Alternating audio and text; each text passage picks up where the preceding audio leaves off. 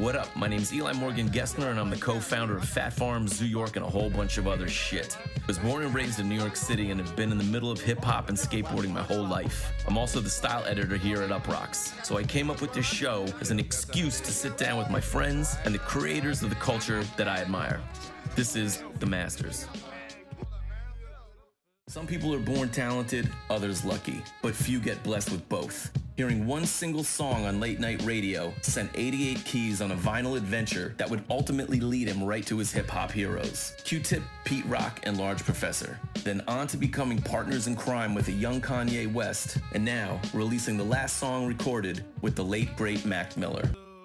I started hearing samples like in hip-hop songs. Right.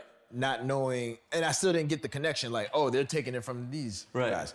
And, you know, I was like, yo, did I just hear that? So how do you resolve this? Where do you go to? Well, so by this time, I was working for John Carrero. So, like, yeah, I was just cleaning his records. Huh. How old were you?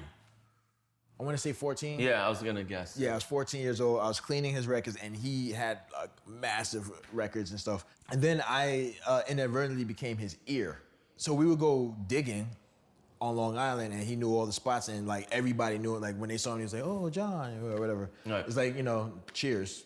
Sure. Everybody knew his name. So I would be with him, and then eventually he would play records there, and then he'd ask me like, "Hey, what do you think of this one?" And I'm like, "Yeah, I could see that being used for like hip hop." Right. And so he would buy those records, maybe like $1, maybe $3, sometimes $8, and then we would do the Roosevelt Hotel. Yeah, record conventions. And these records that he would purchase for like, you know, $1 to like $8, he's selling for like 30, you know, $20, $30. Right. Killing him. And like, I said, man, I want in because like, I felt like I had an ear. But there you are. I mean, you're in probably one of the best positions possible. Yeah, by this time, like, he kind of loved me like a little brother. Sure. Like I was like the kid brother he never had. So he's like, yo, you know what? Like, you wanna do this? I think you can. I believe in you. Let's find out what we need. One random day, I'm cleaning records at his place, and he gets a phone call, and he's like, okay, so your name is Jonathan? And so he's taking his notes down like another customer. And you know, I'm not really thinking much of it. It's like Jonathan Davis? Yeah. I was like, all right, cool. I was like, wait a minute, Jonathan Davis? So I knew that Q-Tip's name was Jonathan Davis. Yeah. Jonathan W.E. Davis Jr. Right. And I was like, nah, I can't be. You're a hero.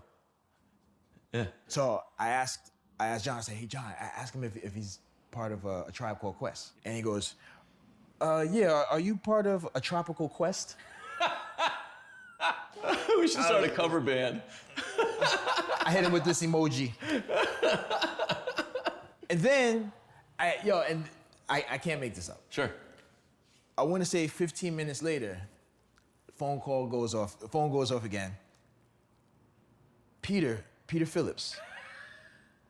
I'm like, nah. Because he called him up. Yeah. I just called this guy, he's got all the records. Yeah, so he called Pete Rock, and Pete Rock calls the house. Yeah. And he goes, yeah, so you're coming over? Yeah, just let me know the day. I was like, yo, I have to meet Q-Tip. Sure, yeah. I have to meet Q-Tip. Yeah. Man, you were right there. That's amazing. Oh my God, crazy. Yeah, so that changed my life. Sure. So, and I was trying not to be like the bugaboo kid or whatever. Sure. So I was just like trying to play it cool. Yeah, trying to play it cool. I didn't really say much to him. I was just like looking at him like, yo, this is crazy. Yeah.